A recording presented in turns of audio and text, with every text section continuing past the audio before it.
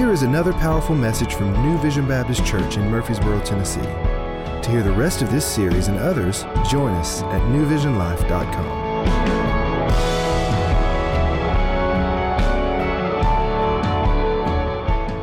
The account you're about to hear is found in Acts chapter 9 in your Bible, so you might want to turn there and follow along.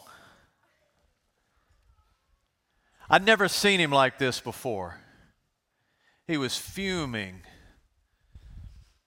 yelling out murderous threats against those who claimed to be followers of this Jesus. You see, for the last several months, Saul of Tarsus had turned into virtually a madman. This rabbi from the north had come down to Jerusalem. People had lined the streets shouting Hosanna. A week later, we were able to turn the crowd because this movement that he had started was a threat to everything we knew to be true, or so we thought.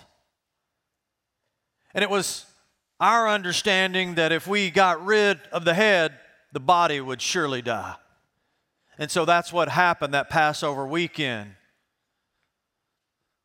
We thought we were murdering a confused rabbi. Several days later, 3 to be exact, word began to spread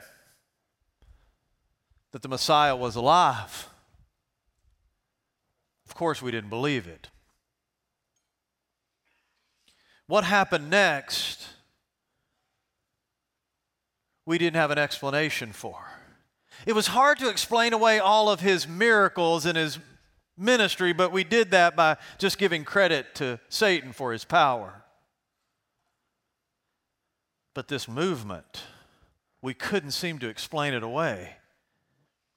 In just a matter of months, over 10,000 people in Jerusalem alone were now pledging their allegiance to this Messiah. So the nuclear option was now on the table. Eliminate the threat. So we began to strike fear into the hearts of the followers. It happened when Stephen, one of their leaders, I think they called him a deacon, Paul oversaw his stoning. That wasn't enough. The first part of the plan worked. The church scattered from Jerusalem, but here's what we didn't account for. As they scattered, they continued to tell people about this risen Messiah, and it began to grow and spread, and it wasn't just confined to Jerusalem. Now it's beginning to be spread all over the known world. So that's where today's story comes into play. We set out, headed for Damascus. Saul had gone to the high priest in Jerusalem and asked for letters so he could go to Damascus, a city in Syria that was 150 miles away, because he heard there was a group of followers of this Christ. And he was going to go there, and his intent was to come into their meetings, like this meeting today, and rip fathers away from their wives and children, mothers away from their husbands and children, and take them back to Jerusalem to be prosecuted as blasphemers, and then hopefully to be executed to make a statement and to eliminate the threat once and for all. As we made our way to Damascus, what happened next? No one could have ever dreamed. There was a light that shone from heaven that we all saw, unlike anything we'd ever seen before, and this powerful, violent man, Saul of Tarsus, is now on his face, and he hears a voice. We heard the voice, we didn't see the face. Saul, Saul, why do you persecute me? Who are you, Lord? Saul said. And then the next thing we heard, we couldn't believe.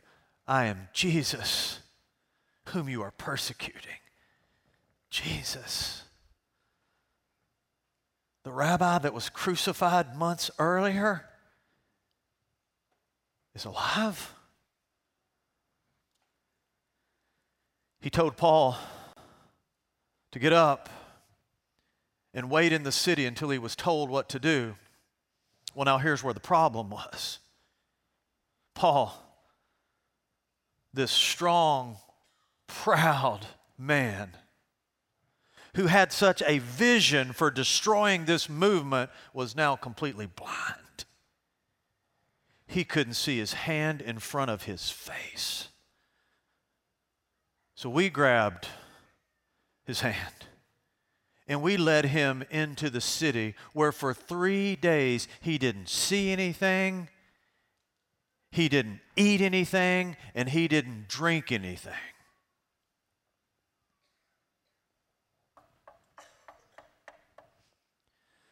On the 3rd day, there was a knock, slight, a faint knock. We opened the door, and we were introduced to a man. It was obvious from the look on his face, he was afraid. His name was Ananias. He was one of the way. He was one of the followers of Jesus. He was in Damascus, and he began to tell us a story of how God had spoken to him that he should come and speak to Saul, and he was afraid and didn't want to do it, and he asked God again, and God had told him that Saul was going to be one of God's chosen instruments. This persecutor of the church is now a chosen instrument of this Jesus he was trying to destroy. We'd never heard anything like it. So we led him into the room. Ananias came in. He approached the room as you might approach a room with a wild animal, cautious, but still faithful. He walked over and he placed his hand on Saul. You see, Ananias knew people whose lives had been wrecked by Saul. And the next word that came out of his mouth, no one was ready for. He called him brother. Brother Saul, the Lord has sent me to you. You're going to be this chosen instrument. And Saul was now filled with the Holy Spirit. He stands. He's even baptized as a way to identify himself as a follower of the way he was trying to destroy. He takes some food, and then we head out of this house on Straight Street in Damascus. And we head to the very gatherings we were going to destroy, except Saul shows up and he begins to speak to the people that Jesus is the long-awaited Messiah. He is alive. He has spoken to me, and he is going to spend the rest of his life building up these very churches he was intent on destroying. No one was ready for what happened that day. Yesterday, the narrative is over, by the way. I was sitting at Neyland Stadium in Knoxville, Tennessee with 100,000 of my closest friends. Yeah, for my annual beatdown. As the stadium was filling up, there were 2 seats vacant in front of me. As a guy, you know what I'm thinking. Cool. Place to prop my feet. And then right before kickoff,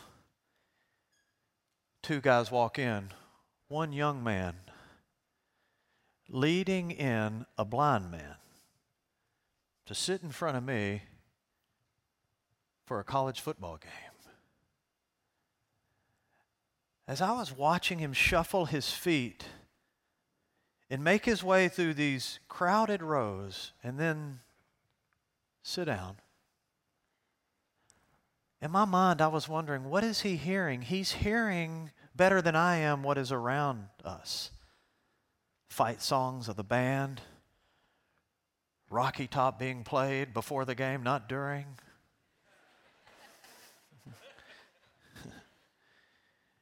Smells the hot dogs. But what is he seeing? You see, he isn't seeing the same thing I'm seeing on the field because he's blind. But he's seeing something.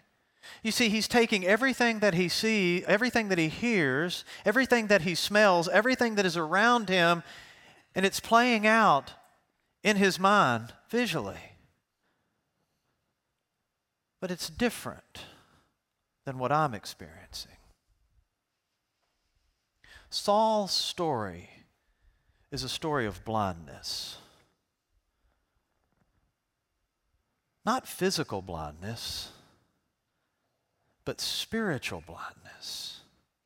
You see, when he headed to Damascus, he thought he was doing the right thing. When he oversaw the murder of Stephen and watched Stephen's skull fractured multiple times until he's dead, he thought he was doing the right thing. His problem was he was blind. He was blind to truth until that day on the road to Damascus, where physically he was blinded for 3 days. So for the first time in his life, spiritually, he could see. Here's the deal with life. Nobody changes. Nobody changes anything until God gives them sight. That's what this story is about. So let's ask ourselves 3 questions today. First of all, this is going to be dangerous. It's going to be different. You're like saying, different? I thought what we just experienced for the last 10 minutes is pretty doggone different. I'm going to invite you to do something right at the beginning. Usually we reserve the invitation for the end. I'm going to invite you to do something dangerous that could change everything. I wonder right now if you would say to the Lord, Father, give me sight. If you're a believer today, you still have blind spots in your life. There are things that you are doing and behavior that's a part of your life. And listen, it is affecting other people. I mean, as Saul marches to Damascus, he was blinded to spiritual truth. Do you agree with that? And he is going to wreak havoc. He is going to do damage unless he saw correctly. But can I just ask you something? As a believer today, there can be blind spots in your life. You don't know about them, but they are wreaking havoc in the lives of other people around you. So here's the invitation. If you're courageous enough to take it, God, would you give me sight? Would you help me to see the blind spots in my life? Would you help me to see correctly? You see, I think there are a couple different types of blindness spiritually. Let me just say this really quickly this morning. I think there is religious blindness. This is Saul's problem. Saul was religiously blind. Saul was dead set on destroying the church. He thought what he was doing was right. And Saul's problem was really the message of Jesus, the message of grace and complete forgiveness. It was a threat to his system because all Saul had known his entire life was the law, was the sacrificial system. That's how they were able to keep people under control. Obey the law, offer the sacrifices, offer the sacrifice. And then Jesus comes and he says, I am the sacrifice. Trust in me. And that was a threat. That was unsafe because we love the law. And Saul thought what he was doing was right. He thought he could behave well enough to receive something from God. And that's religious blindness. And there are many people who are suffering from it today, maybe even some of you. Here's the problem with religious blindness. At its core, you think you can do something, so now God is indebted to you to do something back. Do you see how problematic that is? And the only way that can be broken is for God to open your eyes and show you what grace is about. And then there's irreligious blindness. Irreligious blindness is just, these are the people, watch this, these are the people that probably are really frustrating you in your life, coworkers, neighbors, and friends, and they keep acting and responding in such an unhealthy manner, and you've talked to them over and over and over again. You've given them book after book after book, and you want the behavior to change, and it's not changing. Why? Because they're blind. Irreligious blindness really says this: I'm going to live life on my terms. I don't have to submit to anybody. I'll do what I want to do sexually. I'll do what I want to do with my attitudes and my actions. I don't submit to anyone. At the core, sin, a three-letter word, the middle letter is I. That's what it's all about. I write the rules for my life and my story. That's irreligious blindness. But sooner or later, that story ends bad. It doesn't work. God, would you open my eyes to that? Let's ask the first question. How do you view yourself? How do you view yourself?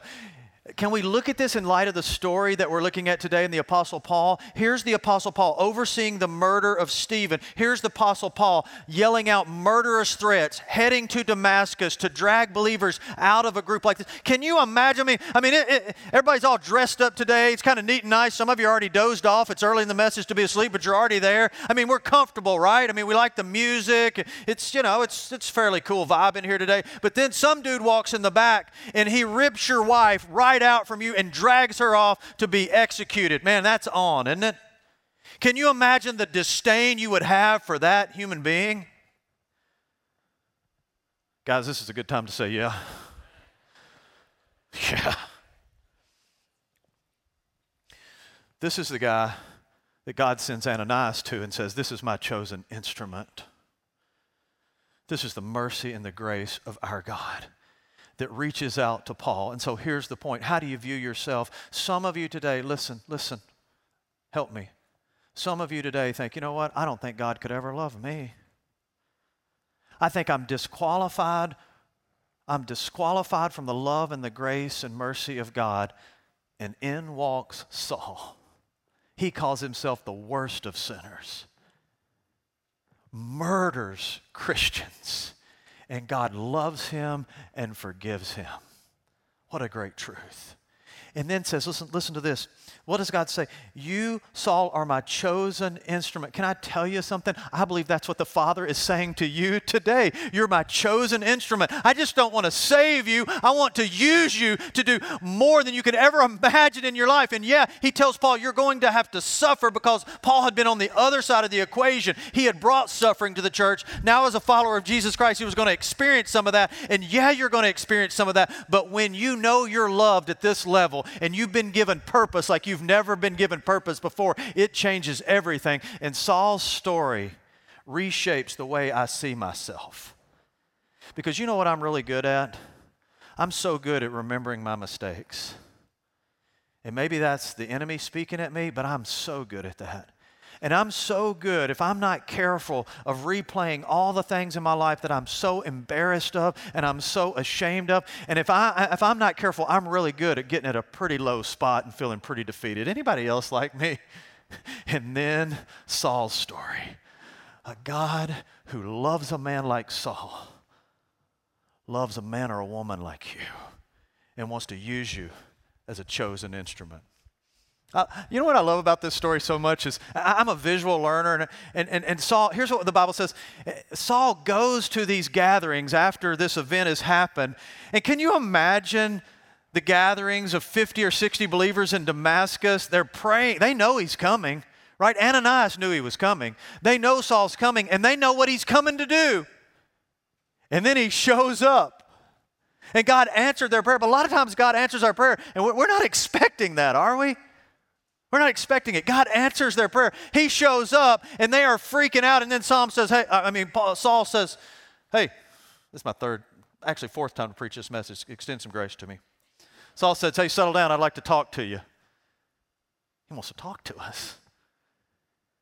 He begins to tell them how wrong he was and how his eyes have been opened and how he believes Jesus is alive because he saw him and heard him. And now this one who was bent on destroying the church is building the church up. Can you imagine what that worship service was about? Your arch enemy is now your pastor. Wow, what just happened? This is an amazing story. But only God can open your eyes to truth. Can I just tell you that again?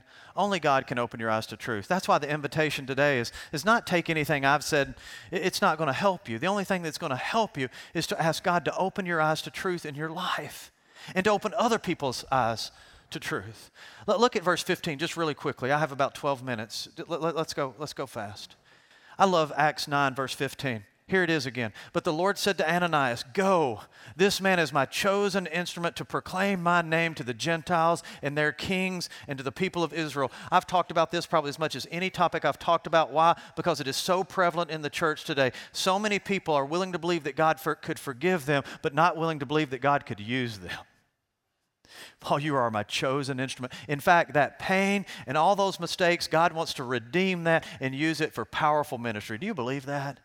Don't buy the lie that God can't use you. Let's look at the second thing today. How do you view yourself? I'm a trophy of God's grace. That's what Saul was. He was a trophy of God's grace. He didn't have anything he can brag about as it related to his salvation. He was a trophy of God's grace. And so are you if you're in Christ today. I don't brag about what I've done. I brag about what Jesus has done in and through me. Then how do you view others is the second question today. How do you view others? I never will forget, one of the first things I did in ministry here at New Vision is I took a group of children. We went to children's camp just right outside of Dixon and White Bluff, Tennessee. And we went there, 7, 8 kids. We took for 3 days at the children's camp. And when we showed up at this children's camp, I was early because I was young. I didn't want to do anything wrong, and I was early. And I had the kids there, and we pulled up, and there was a field where the church that was using the camp before us, they were about to leave. But because we got there a little early, they were out on the field finishing up some final games they were doing with the kids. And I actually knew the children's pastor who was there, and so I had known him from school, and so I went over to see him. And as I walked over to see him, I saw something I'll never forget. All these kids out in this field playing, and there was one tree, and there was a kid sitting under the tree, except he wasn't sitting there by his own desire. He was tied up to the tree. If you're in law enforcement, I didn't do this. I didn't have anything to do with it. I didn't agree with it. So I went to my buddy and I said, hey, I'm new at this ministry game. I don't think that's a good idea. He said, I know. He said, have you ever been around anybody demon-possessed? I said, no. He said, I think he is. He said, we haven't been able to do anything with him. He's just about killed us. He said, my goal is to just get him back to his mom and dad this afternoon alive. And I think the best way for me to do it is just tie him up to that tree until we leave. And then here's what he said, I'll never forget. He said, that dude is a lost cause.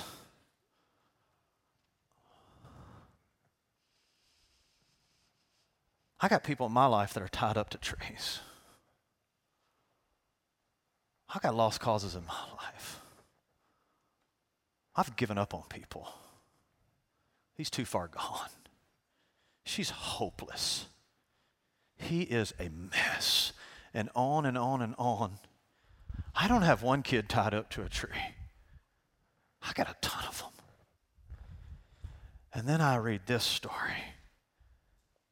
Then I'm reminded of this story. Then I'm reminded, if there was ever a lost cause, I think it's Saul. How about you? Murders, he's guilty of the first Christian martyr's death, Stephen. Murderous threats against the church, intent on destroying the movement as it begins.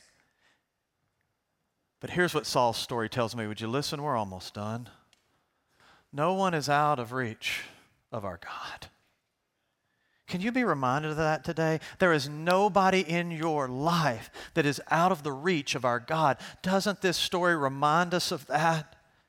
And if you go back and you reread Acts, that's why we're working through Acts sequentially. Stephen's prayer, as Stephen is dying, Paul is overseeing his murder, standing there probably as close to Stephen as anybody as he's dying, and Stephen is praying, Father, don't hold their sin against them. He is praying, Stephen is praying, I believe, ultimately for Saul and others, and God answers that prayer.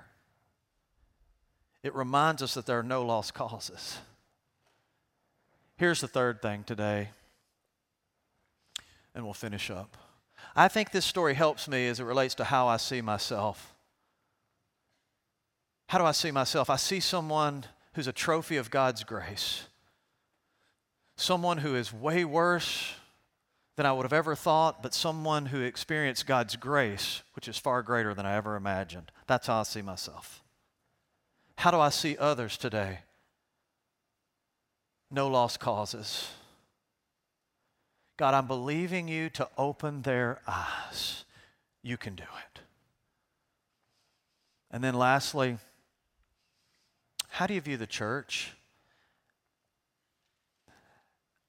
You're looking at me and I'm looking at you, right? It's so interesting. This is weird, but one of the things I love about speaking is watching responses. It's like, this is the fourth time I preached this message. Same message. I said the same thing, pretty much. And people look up like, what are you talking about? Like, yeah, how I see myself and how I see others. I see that in the story, but now you're going to make this about church? Weird. Where are you getting that? Look at verse 4. Acts 9, verse 4. This is a part of Saul's story that I don't think people talk about very much because it's not popular. Saul falls to the ground. The light appears. He falls to the ground. Look, and a voice says to him, Saul, Saul, why do you persecute me? I want you to think about something. Saul was going to persecute the church, wasn't he? I'm going to ask you that again. Saul was going to persecute the church. He goes to the high priest and he asks for letters of where these people are gathered in Damascus to go and persecute the church. And Jesus says, Saul, Saul, why are you persecuting me? Here it is. Here it is. You're not going to like this. There is no separation between your love for Jesus and your commitment to His church. There's no separation. Tomorrow there's a couple, they were in the last service, that they've invited us over for dinner. They're grilling out, and so they said, hey, you guys want to come over and have dinner? And I said, what are you having? Because I'm a guy. He said, well, what do you want? Steak. Okay. So we're coming. But wonder if he'd have said this. Wonder if Tyler had said, hey, want to have you over. I said, well, Amy, I'd love to come. No, whoa. Just you. We don't like your wife. She's a mess. She's a diva. She's not coming in my house.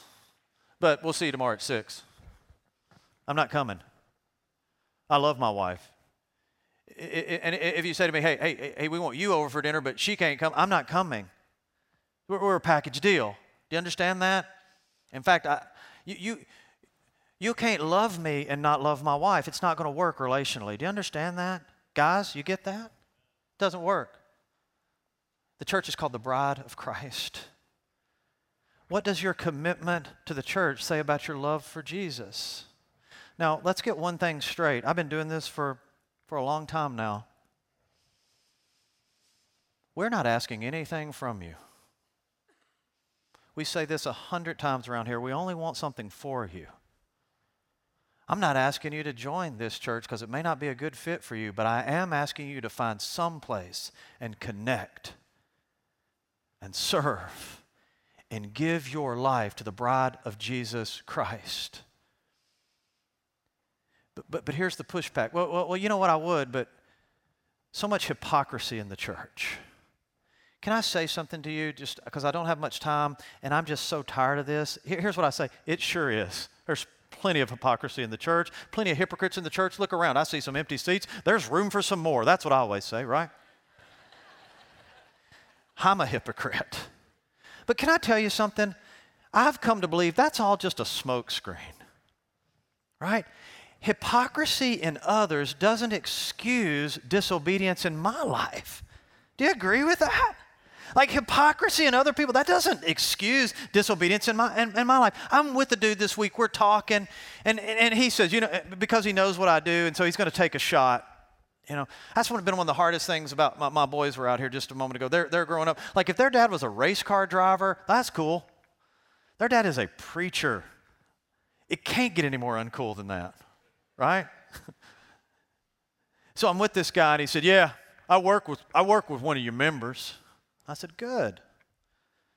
I knew what was coming.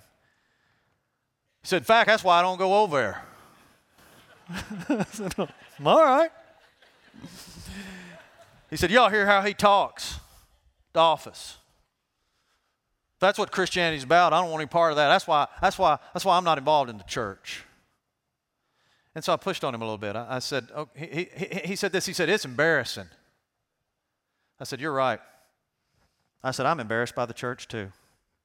And he kind of stumbled back. He's like, really? I said, heck yeah. I said, dude, I'm embarrassed by myself. I said, but you know what? Here's something interesting. God still chooses to connect and love embarrassing things. I said, that's a pretty amazing thing, isn't it? That God loves embarrassing things, like me in the church. And so what you're saying, if you're saying you're a believer, is you're saying that I'm thankful that God loves embarrassing things for me personally, but I'm not choosing to connect with embarrassing things. So that's very un-Christ-like, isn't it? No amens there, I get it. But it's pretty true, isn't it?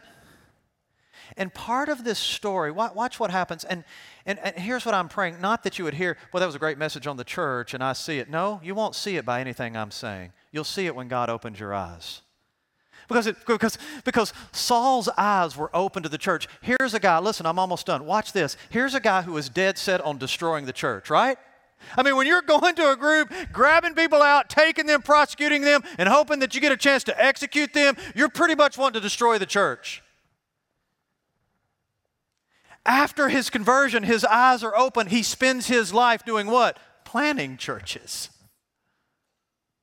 That's what happens. God changes. And we see differently the bride of Jesus Christ than we ever have before. Would you just do a little exercise with me? It's time to go. Just pick your Bible up and hold it for a minute to feel the weight of it. If you didn't bring your Bible, you can't do that, so you're feeling tons of shame. That's good. We use shame some here. It's helpful. Bring it next week. You feel the weight. If it weren't for the Apostle Paul seeing things differently, this book would weigh a lot less. Because most of your New Testament are letters that he wrote to who? Churches. Why? Because his eyes were opened to the bride of Jesus Christ. I know I'm not the hippest dude, and I don't try to be hip to relate to you guys. I mean, a little bit I do, to be honest. You know what I pray for your generation? Because we missed it. We missed it. My generation, we're consumers. We're consumers, and that's what church has been for us. I'm talking about me. I'm not talking about anybody else. My generation, if it had cool programs and ministries and Ethiopian coffee and great praise and worship and we like the we're consumers. My prayer for your generation is that you would love the Church of Jesus Christ and you'd be contributors. It's a mess. It will always be a mess till Jesus comes back, but it is still His bride. And He loves it and it's worth giving our life for. Do you see it? That's what I pray for you. It was funny, I was on an elevator not too long ago. I think Nick's in this service. Laura, you'll like this. And they said, hey, Pastor Brady, we go to New Vision. I said, hey, good to see you. Hey, while we got you here, who's preaching Sunday? I said, oh, yeah, I'm going to be preaching Sunday. Oh. We love Nick. I said, I do too. I said, you said that out loud. It's okay to thank you said that out loud and it hurt my feelings. It's just a little bit. I think it's funny. I love Nick's preaching too. You know what? Isn't that, if we're not careful, we're just consumers. Hey, if you could let me know what the worship set's going to be, because I'm not sure if that's on my playlist, but I don't really like, if I like that, I'll be there, on and on and on. That's not what God is calling us to. Lord, open our eyes to see the church correctly, and we would move from consuming to contributing, and we'd give our life for the bride of Jesus Christ as Paul did. I think 3 signs that God's at work in your life as it relates to the church is, first, you're frustrated with the church. That's natural.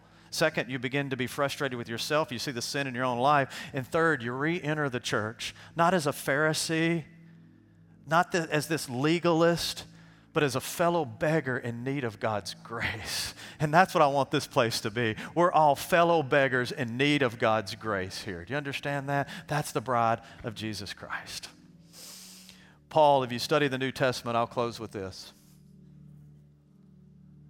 Paul tells his story, this Damascus Road story, multiple times, not just one time. He loves to tell the story of what Jesus did on the Damascus Road. And in Acts chapter 26, he tells it again, but he tells it a little different. It isn't that he tells it wrong. He just gives us a nugget that he doesn't give us, that we hear the first time. Like if you see an event and you tell somebody about that event, maybe next time you kind of think about another detail that maybe you left out. And so under the inspiration of the Holy Spirit, Acts 26:14, he says this. He said, I fell to the ground. That's when the light shone on him. And a voice said to me, Saul, Saul, why are you persecuting me? He said, and then the Lord said, it's hard for you to kick against the goads. We didn't see that in Acts 9, did we? The Lord says that. What does that mean? That's like the weirdest thing I've ever heard in my life. But everybody in the first century would have understood that a goad was a sharp stick or a prod that you use for stubborn livestock. So if your ox is not moving to plow the field, you would take your goad out and you would prod them. It was sharp on the end. Literally stick that in their back quarters and prod them. And sometimes they would kick against it. And that's what Saul had been doing, because this story doesn't just start here on the Damascus Road. I think God has been pursuing Saul for some time. He'd heard Jesus teach, I believe. He had been in the presence of Stephen, a man full of the Holy Spirit, as he goes into the presence of the Lord Jesus. But I want to close with this. Can you listen? Can you draw in today? What are the goads in your life that you've been kicking against? You might say, well, what are you talking about? Well, God will use any means necessary to draw our attention to Him. And for some of you, it's just unescapable pain and regret that just keeps coming back into your mind from times past, just over and over again. You see it in Technicolor, and it is a goad that is prodding you, and it hurts. Why does that keep happening? Because God wants you finally to quit kicking against it. Well, how do I kick against it? I try to outrun it. I try to outdrink it on and on and on again and try to get away from it. God said, would you give it to me and let me heal it? Quit kicking against the goad. It's a voice of a friend who keeps speaking truth to you because you're walking so far away from God, and you keep running them down. You keep making fun of them or attacking their approach to how they're sharing with you, and on and on and on it goes. Or maybe for you, it's just no traction. Listen, I know it's time to go. There's no traction in your life. You're frustrated. Like every time you take 2 steps forward, it's 1 or 3 steps back. And you're like, what in the world? Why is there no traction? Relationally, why is this not working out? Emotionally, why is this not working out? Financially, and on and on and on. And you keep blaming others. You're kicking against the goats. Sooner or later, you got to decide if you're going to keep kicking or surrender. And that's what happened on that Damascus Road. This man surrendered, and the rest is history. And what a story it was. And this God, who loved a murderer like Paul, loves you. Loves the people that you have thrown away and tied to a tree. Loves the bride and wants to write the most amazing story in your life. When does the story begin? As soon as you stop kicking. Father, thank you for your grace and mercy. Thank you for the truths we see in this amazing story. Some 150 miles outside of Jerusalem, with somebody who was not seeking you, but that you sought him. Lord, teach us these truths, that they would burn deep into our hearts and lives and change us. In Jesus' name, amen. Thanks for tuning in. If you enjoyed this message, we'd like to invite you to one of our Sunday morning services. We meet at 8:20, 9:40, and 11 a.m. If you would like more information or would like to watch or listen to more of our services, please visit us online at newvisionlive.com. This broadcast is brought to you by New Vision Baptist Church, where our mission is guiding people to lives of gospel transformation.